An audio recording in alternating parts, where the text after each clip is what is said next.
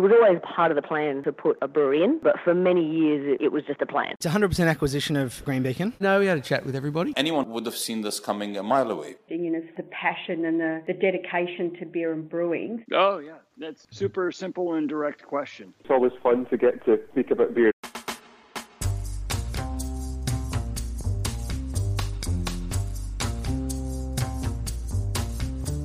This is the Beer is a Conversation podcast, and I'm joined today by Nick McDonald, who co-founded Bucketees Brewing Co. in Brookvale with his wife Alexi. The brewery has been in action for more than a year now, but it was a long and sometimes frustrating development process, I think Nick will agree, to get opening, and the business ended up having to make a major move from regional New South Wales to the Northern Beaches. In some ways, Bucketees is a poster child for the challenges of setting up a brewery, and why not to embark on a task like that lightly.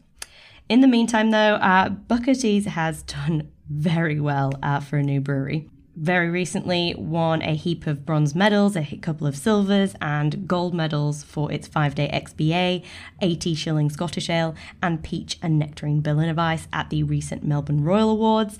And they also secured a bronze at the World Beer Cup for a session beer, Bucketees Pale Ale No. 2.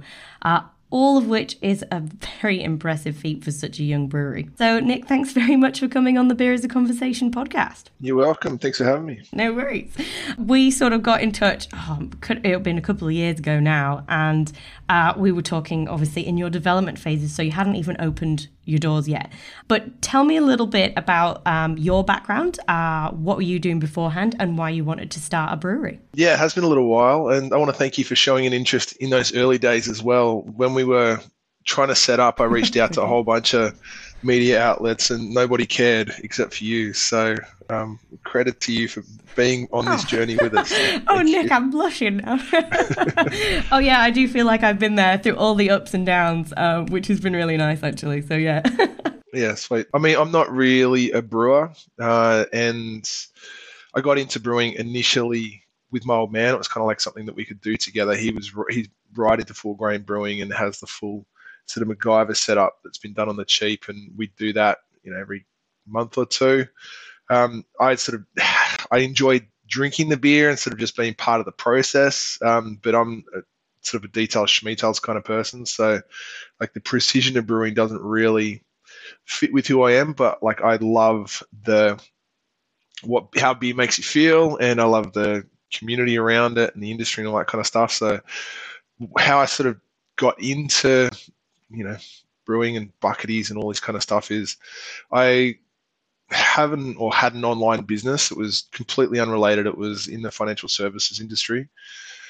And I've been doing that for, at the time, about 6 or 7 years. And it had done pretty well, but I was working from home, like in a home office by myself. After a period of time, I sort of started to fall out of love with the industry once we got to a certain point, and I'd sort of seen behind the curtain of how financial service industry actually worked, and it didn't really fit with my values that much. So looking for something else, and there's something that I sort of see with a lot of other aspiring brewers, like they kind of like hate their job, and they want to do something a little bit more fulfilling. And I mean, nobody really, I don't think, gets into brewing initially for the money, because it's, particularly if you're an employee, it's really badly paid, but there's a whole bunch of like great stuff, a lot of great creativity and camaraderie, and just getting stuck in. So I really connected with that side of it. But I was fortunate enough that I sort of had this bit of this business journey. So I do geek out on how to build teams and how to kind of get product market fit, which is a term they throw around in the SaaS industry a lot. And how to build a brand and how to get people excited about an idea and all this kind of stuff. So for probably 10 years before, I'd go to TEDx in Sydney, and go to a lot of industry events and talk to other entrepreneurs. And I was part of an organization of other entrepreneurs where we kind of like hash out ideas and that kind of thing. So even though I was brand new to the brewing side of it, I'd like to say I had a few chops in the whole business side of it before. Which really, really has helped me in the early stages of Bucketees. So circling back, I was in a business that I didn't really enjoy, working more or less by myself. I had a team, but they were all on Skype and on the other side of the world, and a business partner over in London. So it was a lot of late nights. And what a lot of people know as Old Man Buckety now, his name's Roger. He's my wife Alexi's father, so my father-in-law. He's always wanted to live on a block of land. Like his idea of utopia is a shipping container, a bed, and acres of trees. So he's a really simple, like he doesn't have a lot of wants in life. So yeah, so he's talked about having this for a long, long time. My wife and I went to a wedding up around Buckety in a suburb called Yarramalong, and just like standing out under the stars and the open fire and drinking some beers and connecting with our friends, and sort of thought, how good is this? We need to kind of make this happen. So what we did is back then land was a little bit cheaper, and we went halves with Roger on a block of land in Buckety, and kind of like he would live there and we'd come and stay there on the weekends, and there was a shed in the house that we shared. It worked out pretty well, and really, really fell in love with the place. Then a couple of years later, the block of land next to it, so Buckety's full of 30-acre blocks, really sparse. There's no shops. It's super rural, like proper Aussie bush back in the day. Koalas and wallabies and gum trees that you need 3 people to join your hands around to get, like that enormous 100 meters high type stuff, probably 100 years old too. So a beautiful, beautiful block of land. And so we shared this first block, got to fall in love with the Aussie bush and reconnecting. We'd sort of get friends up there and have beers and fire and just have a good time, really. Then the block of land next door became available. So another 30-acre block. This one had 300 meters of road frontage, had quite a bit cleared already. So it had 6 acres cleared and had a really nice outlook. The people that were there were growing chilies at the time. And so it came up for sale. And then it was my wife's idea, actually. She sort of said, why don't we buy it and put a brewery on it, and we can grow hops instead of chilies, and really lean into this whole Buckety idea and the brewery idea, because she loves the whole brewery thing, likes beer, but also everything that the brewing industry is about, collegiality and all that. So yeah, so we sort of stretched ourselves, bought it just before our son was born, and yeah, went through the process of sort of dreaming what a brewery in Buckety could be, and that was the first start of the journey. Amazing. Obviously, we've ticked off why you wanted a Buckety, and you've absolutely sold it to me. But yeah, it seemed after the idea, the utopian dream, it got a little bit more difficult. Yeah, so it did get difficult. We engaged in an architect and town planners, and like before we bought the land, just take a little step back. Before we bought the land, we got some advice to see whether or not we could put a brewery on it. It's zoned rural 2. And within that, you can have a winery and a cellar door, because it's part of the Hunter Valley, so it's got that Hunter Valley zoning. So it's rural 2. You can have a winery, a cellar door, you can have a pub, you can have an RSL, you can have a function center, all this kind of stuff. So we got advice, the brewery with a venue should be fine. So went about getting plans done and paying consultants to go and sit on the side of the road and count cars for hours and check out the wildlife in the middle of it cost. We spent a lot of money because I didn't really know what I was doing too, so I just trusted the consultants. So I engaged a town planner that was familiar with Northern Beaches Council to advise me at $350 an hour, which it racks up. Like our bill actually for his services alone, just the town planner, was $17,500 by the time we got to the end of the journey. So what we did is we tried to do everything the right way. Like it's 30 acres. We got about 5 neighbors. We went round to each neighbor, explained what we were going to do, sort of got their in principle support, I guess. Then did a big open day where we invited the whole community down, free beer, free barbecue. Here's the plans. It was nothing but positive feedback that we got. It was sort of left feeling pretty good. So then we put the DA into council, and the DA came back. The town planner called me and he said, great news. Nobody's objected to the DA, and I thought, oh, that's amazing. So, and then 5 minutes later, he calls me. He's like, oh, mate, I'm sorry. I was looking at the wrong DA. It was actually everybody's objected. So they sent 8 letters out, and we got 8 objections. What were they all about, though? It was everything you can think of, from environmental impacts to traffic to they're worried that people are going to wander into the bush drunk and then walk through to their property, even though they're like the neighbours are not close, like they're at least 500 meters, if not kilometers away. But I mean, what it was anyway, reading between the lines, there was about 5 or 6 people in the community, so not even immediate neighbours. We had objections from people that lived 5-10 kilometers away. And what they've done is like, I think, this is just my opinion, I think they've gone, we don't want any developer, here's a city slicker that's come in, just wants to do what he wants, and we're going to make sure that it's knocked back. So they went in and like dug into absolutely everything. Like I said, all of these weird little requests. But the thing that killed it was the usage. So like I said, it was in Rural 2 zoning. Yes. And a brewery is technically a light industrial use or an industrial use. So there are other breweries that have been approved in rural areas under the agricultural produce usage. You're turning grain and hops into an actual product, so it's agricultural produce. What happened is the state government actually tried to make life for breweries easier to get approved back just before we put our DA in. And they defined artisan food and drink premises as being permissible in a light industrial zone. So that means if you're trying to go into light industrial zone, it's like easy because you fit right inside the council's box. It's nice, easy is probably a bad word to use there because nothing's easy when it comes to council, but it is easier. But what that did is it actually changed the definition of a brewery in the council's eyes to be artisan food and drink, which is technically an industry or an industrial use, and an industrial use is not permitted within a rural zoning.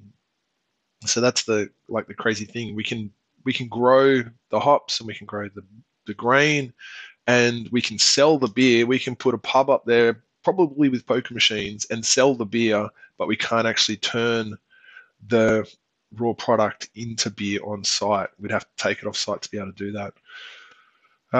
So yeah, it was a long journey to sort of get to that no. Yeah, it was really frustrating. So I learned a lot. Long and expensive. Yeah, very expensive, very expensive. So yeah, so we got to know. But after all that, we didn't even get you can do something smaller. Like I got to a point where I was trying to think of some other way. Like the guys from Voyager Craft Malt, Stu helped me out. We mocked up plans to put a malt house there so that we could, technically grow the grain barley, malt it on site and brew it on site. So it was truly an agricultural use. Like we went through a whole process of working out how we do that. And we had a plan. So I went to council. I was like, no, look, it is an agricultural produce industry. I said, no, it's not. Sorry. Oh, God. So. Oh, that is so frustrating. And it's interesting because the issue seemed to be that the New South Wales government thought of microbreweries as like a specifically urban city phenomenon rather than, a business that can be built and developed anywhere. And it's really interesting in that a lot of industry folks in the past couple of years, I know the former chairman of the IBA, Pete Phillips, he suggested that, the growth of the independent brewing sector would come from regional and rural areas rather than urban. But this seems to be a bit of a roadblock. So what do you think of that? Has this made it basically, well, not impossible, but really difficult to set up in New South Wales? Yeah, absolutely. Yeah, and like the council acknowledged that this isn't the intent behind the zoning change. Like they actually really want breweries and distilleries and wineries, and like that drives a lot of tourism. So there's a big disconnection between what the local councils want and what they can actually approve when it comes to breweries. Yeah, so as far as like the growth in the industry, definitely you see, I'd say good friends with Gavin, who's from Brewtique, who sets up a lot of breweries and he uses our brewery actually as a showpiece. to sell his gear. So he tells me a lot of stories about new breweries popping up, and it seems like every week or two there's a new brewery popping up in a country town, which I think is awesome because I think like breweries are now the new pubs as far as you go and you connect with your community, but they're a little bit more wholesome in that everything's done on site and you're sort of really connected to the process and you get to know the people that are actually making the beer and selling the beer. So yeah, I think it's definitely a growth thing. And not necessarily pokey friendly either. Well, no, that's it. I think that's a huge difference. Like the poker machines, I think are, scourge of the earth, really. It's they rob from the poor to give to the rich. And I know breweries do think of that as well, like they don't need them. That's it, yeah. And I think it's a reason that, like breweries are starting to become popular because it's like what hospitality could be. I think pubs and that have become so dependent on poker machine revenue. And I can understand why they push towards the pokies because they just make so much money. Like if you're looking at a business from a purely profit-centric perspective, then you'd put a lot of effort into making sure you can get people in there playing the poker machines because you make a lot more money off people pumping 50s into a poker than you do selling pints. So it's understandable that pubs have moved away from the actual hospitality thing, whereas breweries are showing, I think, everybody what hospitality can actually be and how authentic beer, food, like an entertainment is really what people are after. Absolutely. And it was not the end of the dream, despite the fact that we got knocked back in regional New South Wales.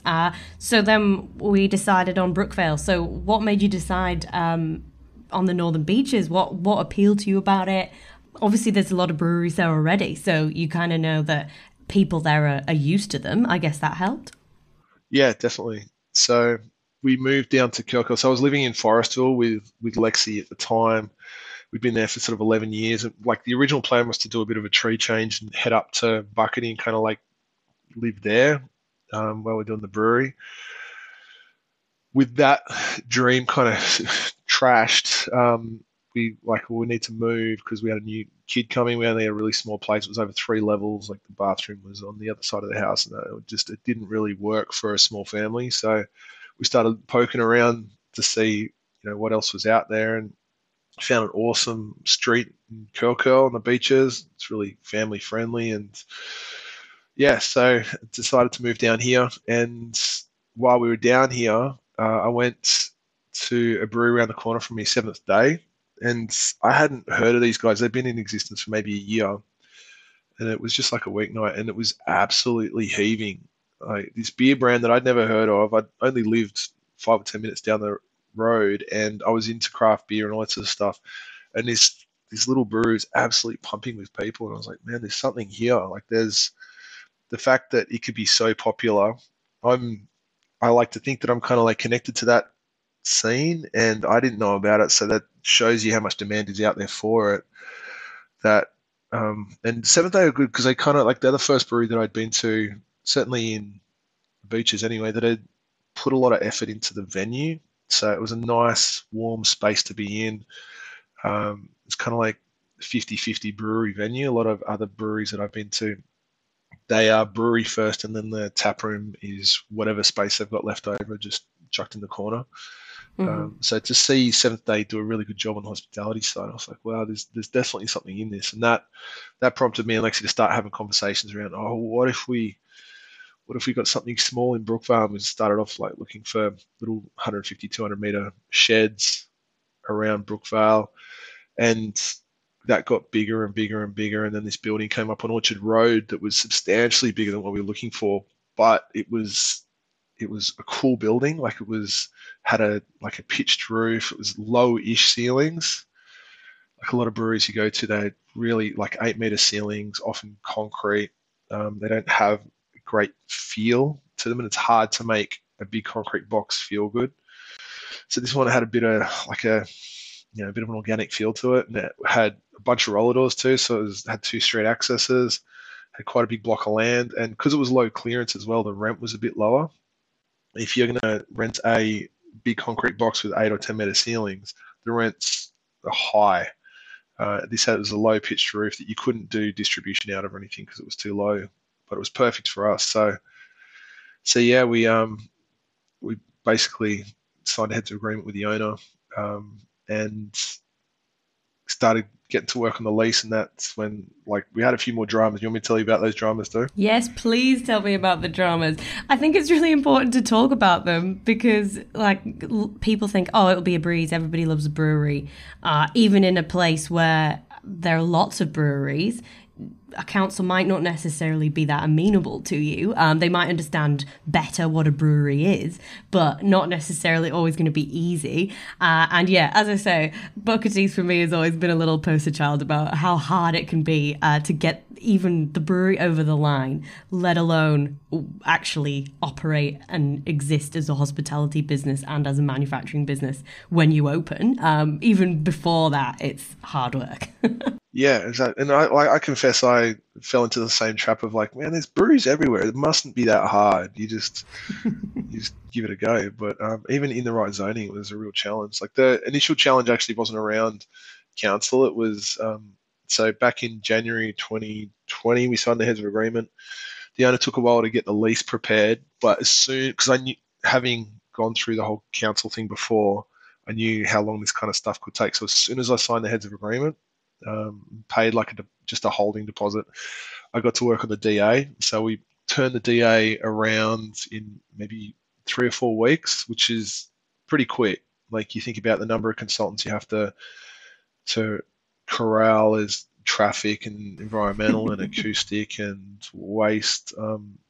About 6 or 7 of them, and often they're busy, and they come and have a look at it, and then they'll take weeks. So I was every day I'd go, all right, who can I hassle today to try and accelerate this? And yeah, so I was actually a little bit proud of myself for getting this DA in as soon as possible. Because also when you're renting a building, it's the clock's ticking, right? In Buckety, it was a little bit different because we own the land. There wasn't so much time pressure, but in Brookvale, we rented this massive building, and we had zero revenue, all other startup breweries pretty much. So every day that we weren't open and pouring beers, we were losing money. So yeah, so anyway, we got the DA in, and then COVID came along around March, April, and I still hadn't got the lease in a thing that I could sign yet because the owner was taking so long. And it was pretty much the week that we were due to sign. And the whole world, this is the week where you'd see streams of people outside Centrelink, and that kind of it was a massive fear in the world. So I sort of said, look, I'm not going to sign a lease when I don't know what's going to happen here, but I'll keep doing the DA, and I've still got every intention of doing the lease, but you just got to give me a bit of time. The owner was pretty cool. He said, yeah, fully understand. Let us know when you got some certainty around it. And in my mind too, I confess, I thought I was being a little bit clever. I thought, well, this is COVID now. Everything's going to shit. So I still want to do it, but I bet you I can get a better deal. So I'm gonna sort of string this out a little bit. Is that sweet? I've actually got a short-term tenant that can go into the place for a few months. So how about I put them in, and then you can go in after. I was like, yeah, sweet, sounds good. I'll keep doing the DA. I'm still not going to sign the lease yet, but you can put your short-term tenant in there. And then in my head, we get sort of close towards the end of the year. Hopefully COVID was starting to dissipate and I'd get a better deal. The next day, after the short-term tenant had gone in, Lexi was walking past the front. There's a coffee shop next door that she goes to. And the short-term tenant is in there jackhammering up the floor and bashing out walls, and she just calls me and she's like, I don't think these guys are here short-term. So, shit. So anyway, I got on my bike and rode down there because it's close and there's no parking in Brookvale. And the guy behind the jackhammer, I'm like, hey man, what's going on? And he's like, I don't know. We decided to take it for 10 years. So, yeah, I don't he wasn't the boss, but he basically said that we've taken the property for a long time. So, I don't know, sort yourself out or whatever. And my heart fell it was that moment was absolutely awful because we'd had, that would set us back a year if we couldn't get this building. Fortunately, the short-term tenant hadn't signed the lease. They just started negotiating, so they're putting an offer forward. So what ended up happening, we ended up getting in a bidding war with this short-term tenant and paying substantially more rent, losing our rent free in order to secure the building. So yeah, that was a bit of pill to swallow, but I'm glad we did. Like I remember going to a meeting with the owner. It was basically going to be my case to plead, because this other tenant was a substantial tenant. It was a tile shop with 14 outlets. And, from a financial risk from owner's perspective, they were a much safer bet. Other than, it's just little old me with a startup ruining your dream and no experience. And the owner actually he decided to go with me, partly because I paid him more money, but but also the fact that he was willing to take that risk was good. So that was a huge relief when he did that, and I signed the lease, stuck the lease by sticker up, and continue to beaver away on the DA, because it was in with council now, and that's when they started to look at the application and see if it fits and all this kind of stuff. And there's a whole bunch more dramas around that, but there's a couple of stories that really stick in my mind as like, how is this even possible? Like, there was parking and traffic, and that's often an issue when speaking to other breweries. And we were actually going through our DA process at the same time as Dad and Dave's, who were directly opposite us on Mitchell Road. So they'd moved from Chard Road to Mitchell Road, and bigger facility. And it was great. They were really supportive. We actually shared some of the consultants, like the acoustic consultant, like he just put his microphone between our two buildings and measured it that way, and both saved a bit of money. So they were very supportive. It was great. So they were going through the DA to get a tap room for 100 people. So were we. So 100 people each. They had 5 car spots. We had 5 car spots. We had the same town planner. So the same consultant, these highly paid, sometimes incompetent people. They were representing both of us. And the same traffic consultant. So the same consultant that was representing both of us on the same DA for the same usage. And the traffic team from council came back and they approved Dad and Dave's for 100 people. And then they came back and they rejected ours. Oh, and what was their reasoning what's behind going on that? here? Well, this is it. So then I organised a meeting with my highly paid traffic consultant, town planner, and sort of said, what's going on here? Like, this doesn't make sense that they would reject us and approve that. And my town and planner said, yeah, council are funny like that. That's the only feedback I got. Wow. Did you smack your head bullshit. against the wall?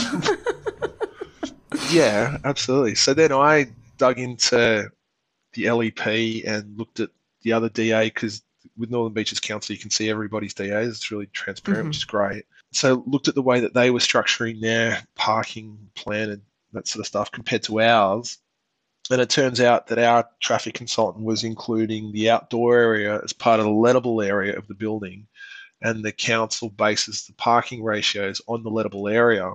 So it's got nothing to do with how many people you have in the place. It's how many square meters of tap room, and it's stupid. It's for every 20 square meters, or I'm making up numbers, you need 1 car spot. And because we had all this outdoor space, like, mate, just cut out the outdoor space, and then we've got less lettable area, and then we need less car spots.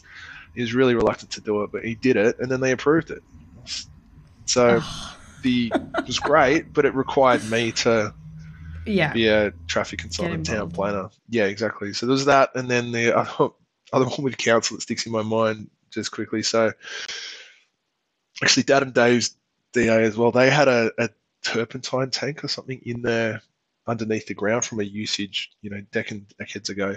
And council freaked out, and they're like, oh, you need to go and get that tested, and it cost them a lot of money. I think they had to get people to drill and do all this kind of weird shit to prove that it wasn't going to contaminate the beer or everything really. But so Dad and Dave's had this issue, and then council looked at ours and they're like, oh, we think you've got a turpentine tank as well, or a fuel tank or whatever. I'm like, I really don't think we do. Like, there's nothing there. So we're looking at plans and it looks like you do. So you need to go and get an environmental report. Went and got an environmental report. This guy comes around and starts, drills holes and gives me this report it was 70 pages. It was massive. Cost $15,000. There was no tank there. But what the report revealed is the council were looking at the wrong address, that they were looking at the building over the road that had a turpentine tank. And I'm like, Oh my God. but then when you sort of say, hey, you made a mistake, they're like, oh yeah, but it was an industrial use, you still needed to get that done. Oh my God. Yeah, that was That I is couldn't believe that. Like, it was frustrating. Yeah. yeah, and like this is a time too, and money was just flying out the door. COVID was still very much in front of everyone's minds, and it was lockdown. Yeah, it was a frustrating time, but anyway, Absolutely. We got there. And on the funding part, how did you manage that? Is it all self-funded? How did you keep chucking money into this, or is there a huge minus number somewhere at a bank with your name on it? Yeah, well, it's self-funded, so we basically remortgaged the house and took money out of it as well, out of the house. We had some savings, but we didn't expect it to be as expensive as it was. So yeah, we basically went into debt for it. Yeah. It's a simple question, simple answer. No, that's great. And I mean, I guess that sort of leads me into what you would advise other breweries that are looking to set up. Obviously, you've had quite a lot of challenges.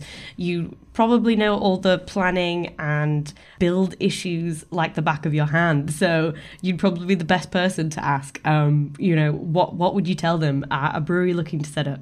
Yeah, I get asked this a lot because I got a blog on our website where I sort of detail.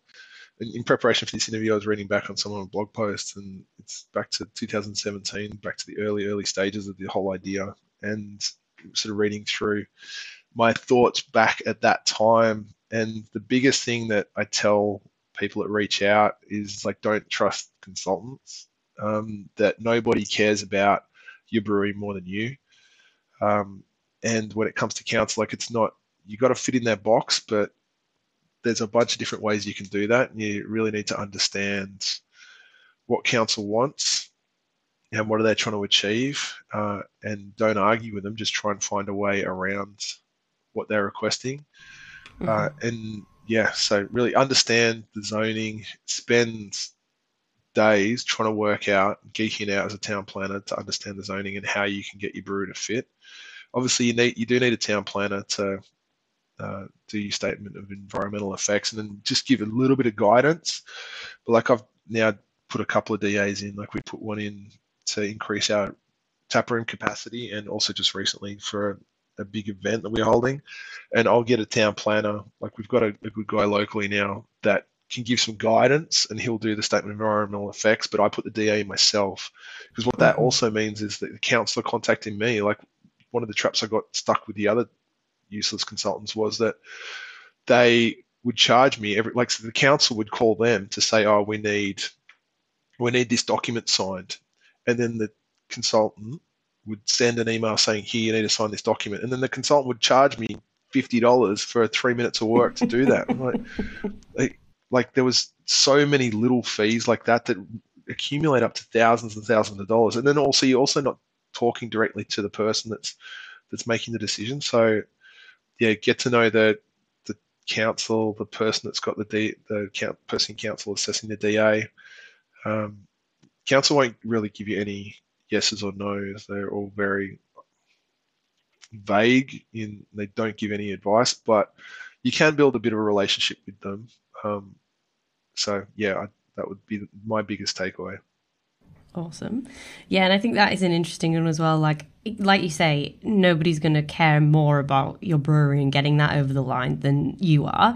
And it's also good for, as you say, for knowing things about it. If you want to expand, if you want to move venues, if you want to do something on a smaller scale with the local council, I guess having those relationships is really key as well. But you've been open for, is it around 18 months now? Not quite? Yeah, it's 18 months. So how has that first year been? I know we did a 1 year on piece with you guys earlier in the year. So what are the challenges? What would you have done differently? What's gone really well?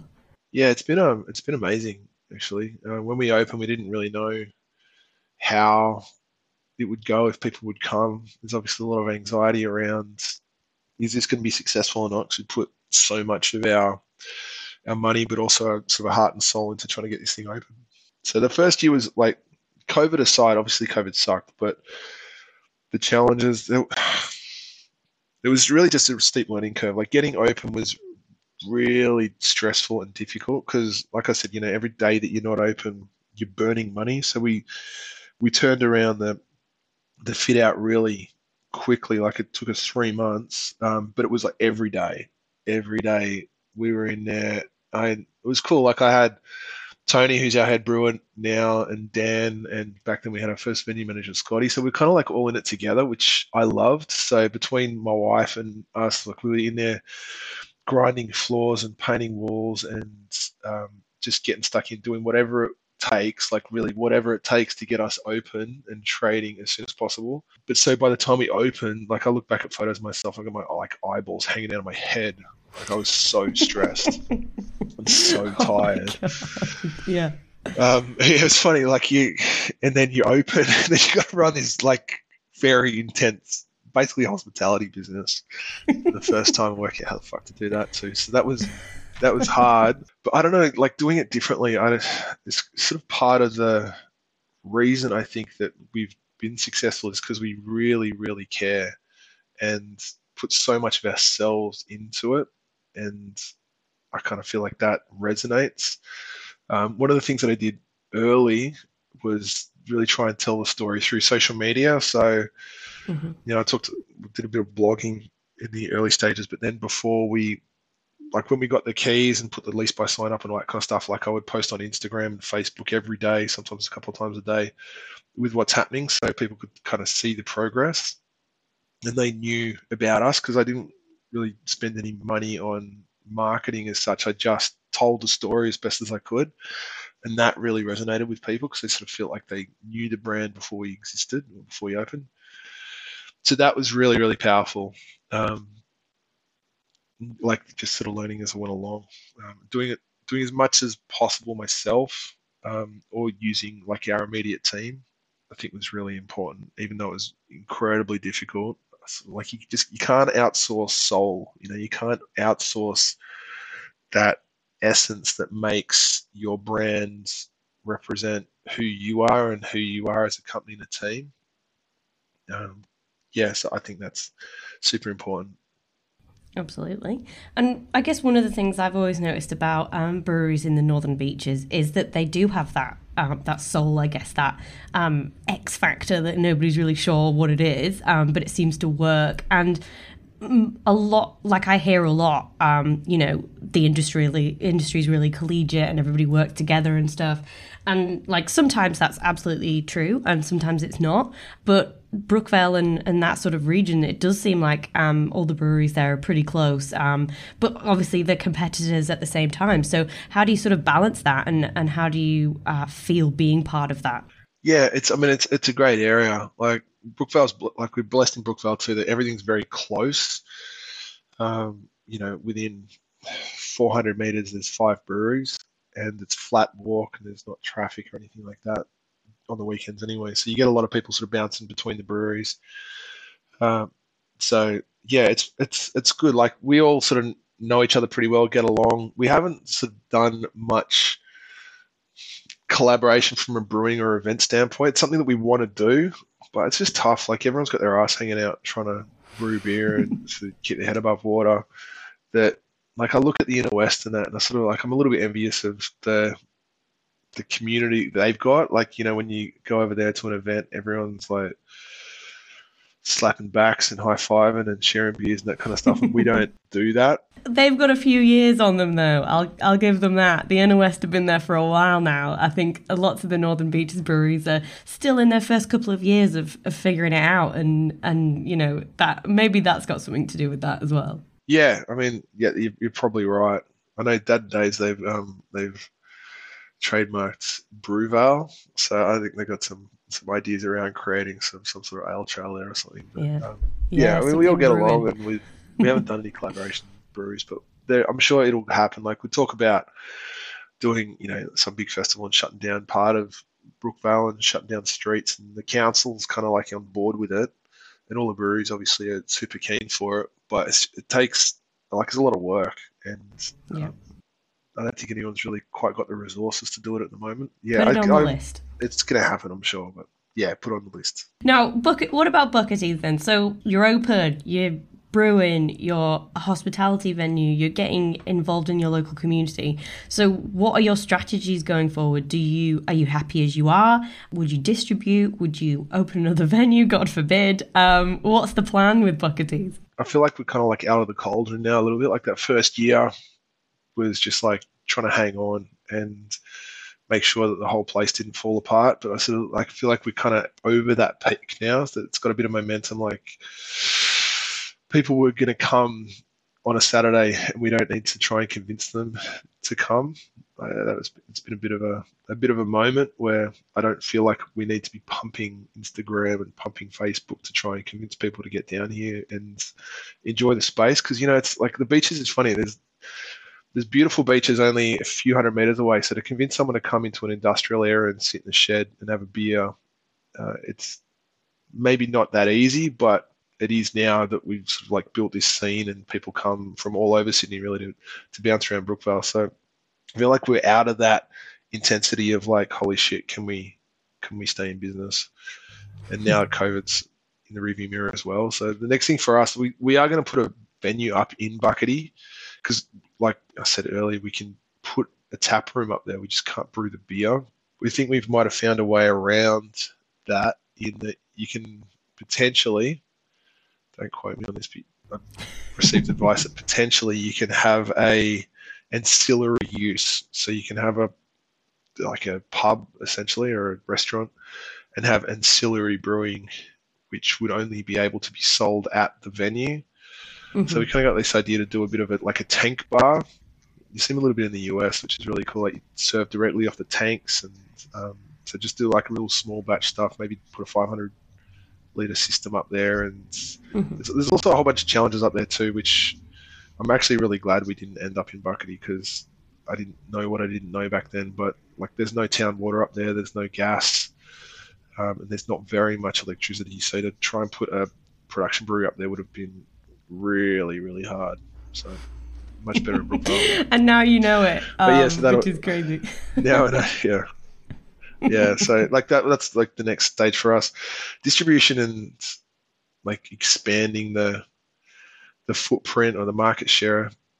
I don't know. When we first opened, I thought, yeah, let's try and get into all the venues around the beaches and up in Bucketty and, really try and crack the beer market. But it is so difficult to get into wholesale. And I don't think really aspiring breweries have any idea how hard it is to stock your beer in bottle shops. I think you really need a full-time salesperson to be pumping it, but you also need a brewery that can brew a lot of beer very efficiently. Like we've got a 10-hex system. We've got 4 full-time brewers brewing on a 10-hex system doing 120,000 liters of beer a year. Like we must be one of the least efficient from a man hours perspective breweries out there on the liters of beer and the number of people employed. And you can't do that on mass scale. You can't compete with like the big craft brands with a little system and that's not mechanized. So I think you need to have those economies of scale. You need a big sales team, and you really need to know what you are. Like we are a brew pub. We are a venue first. We're all about having a good time. And we always said we want to grow. Like you always got to be growing, I believe, but we want to be enjoying it. And brewing, shed loads of beer and sticking it on a truck and sending it across the country, like it's not really our idea of a good time. So it's not really what we want to be doing. Also knowing the margins, like when we first started canning, actually I put all the numbers into a spreadsheet and I couldn't believe how little money you make. I had to bring over Matt, who was at Seventh Day at the time, and I was like, mate, these numbers look right. Like, do you really only make like $10 or $5 off a carton? I was like, yeah, that's about right. Like, you make that much off a pint. So you make the same amount out of a pint as you do out of boxing and canning and sticking beer into a case. I was like, this is bananas. Why does anyone do it? So not for Bucketees just yet. Not yet, anyway. No, like if we did do big expansion, it'd be way down the track. The team would have to be super excited by it. I'm not particularly excited by it. So if the brewers and the guys in the team are like, no, let's try and step it up, then we might look at it, but it'd be a long, long way down the track. Absolutely. But you've kind of gained momentum in other ways. Obviously, we talked at the beginning about the Melbourne Royal Awards win and the World Beer Cup win. That's pretty impressive, as we say. How did you find those awards processes, and why did you want to submit for the awards? I mean, have you not got enough on your plate, Nick?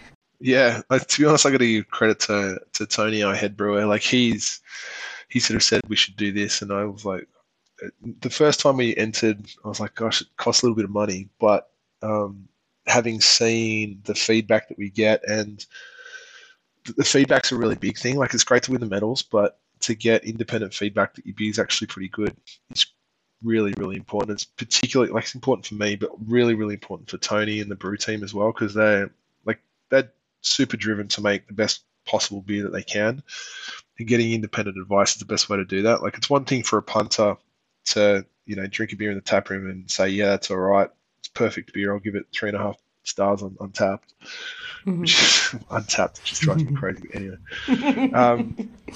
So it's one thing for that, or another for like an independent beer judge to give feedback on where it could be potentially improved, or maybe some minor flaws and that kind of stuff. So as a result, we now pretty much enter every beer we possibly can into awards. And the World Beer Cup, though, that was epic. Like, I think Tony cried for the first time in a while. When Oh, little softy. Basically, Tony, like, he obsesses over making the best possible beer he can. Like, he commutes from the Central Coast, because originally he was going to join us when we were in Buckety, which is a short drive for him. But to his credit, he stuck with us when we sort of pivoted to Brookvale. And he listens to podcasts for a couple of hours a day on all things brewing, and uses all those techniques constantly, trying to improve our processes and that, and stretching himself and making beers he hasn't made before. But yeah, so he's really the guy that deserves all the credit. And that must be fantastic to have someone that dedicated. And like, how much then does Tony tell you what's going to be in the brew pub, or you work on that collaboratively, or how do you decide on what beers you're going to make? Yeah, he gets a lot of creative control. So we do, like, we have a meeting once a week and we're like, all right, this is what's coming up or whatever. But I'd say 90% of the beers just come out of Tony's brain. He's like, oh, I feel like doing we got a New Zealand IPA coming out this week, and last week it was Irish Red Ale. The week before that, it was a Vienna Lager, a collaboration beer with the guys in the US that we won the World Beer Cup medals with. We're actually pumping out. At the moment, it's like a beer a week. So yeah, I don't know, he just loves doing new different beers, and I love drinking them. It works well. So it works out quite nicely. Yeah, that's really exactly. cool. And it's really nice that you've got that team behind you as well, because I know a few brewers I've spoken to that are brewery like owner operators who were kind of doing it on their own to start with. When they got that team, it meant that they had much more flexibility. They didn't have to be in the brewery for 80 hours a week or whatever, whether it be behind the bar or helping on the production floor or whatever. Now you've got a team that you can rely on. That seems to be really helpful, particularly when you, like you say, you've got a young family. So how have you been juggling sort of the demand of being a business owner, being a brewery owner, and also having a family? Because I know that is like a really tricky one. And I've spoken to brewers and brewery owners that are like, I feel so guilty, I had to stay really late for a brew, or I needed to cover the bar, or whatever the case was. And it can be really hard and really challenging. But you've obviously got a very supportive partner as well, so that helps. Yeah, absolutely, I do. Yeah, credit to Lexi. She wouldn't be able to do this without her support. Like, the idea of opening a new brewery, being a brewery, like being the brewer, like, that's the path that a lot of brew pubs go down, and it's fine, but there's no way that I would have been able to learn how to brew commercially, as well as learn how to open a tap room, as well as learn how to run a hospitality venue. Like, there's just so much in it. So getting Tony on early was like super, super important. And we also got Dan, he's no longer assistant brewer, he's actual brewer Dan in there as well. He was Dan was there helping us build stalls in the early stages when we didn't have any furniture. So those guys helped build the brewery. So, came in containers, and Tony and Dan basically worked out how to put it all together and run it. And I didn't get involved in that at all, which was, I had no bandwidth to do it either. So that was amazing. And I think it's kind of helped in that Tony's come on early and he's had the ability to kind of build the beer brand, the recipes and all that kind of thing from scratch. I think it would be a really different scenario if I had a bunch of recipes and then I was trying to bring someone to the team to brew and say, this is the beers that you're brewing. I think that part of the reason this collaboration works is because Tony gets a lot of creative control.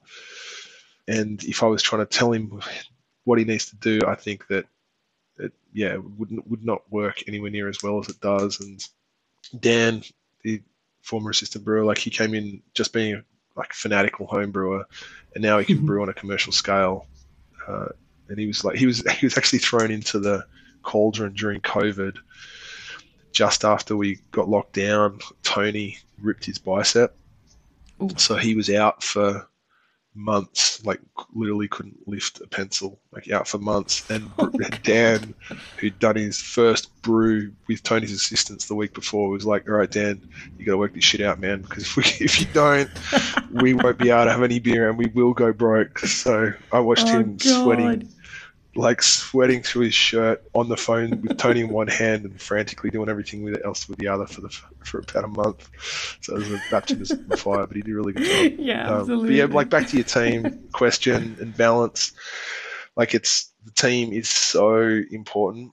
I think in any business, but particularly for Bucketies, it's been super, super important. We've got a really good venue manager in Alex who's been with us for over a year now, and he's actually learning part of the brewing process as well. He's super keen to understand beer, so started giving him a few brewery shifts, and we make sure that it's not the brew team and the front of house team.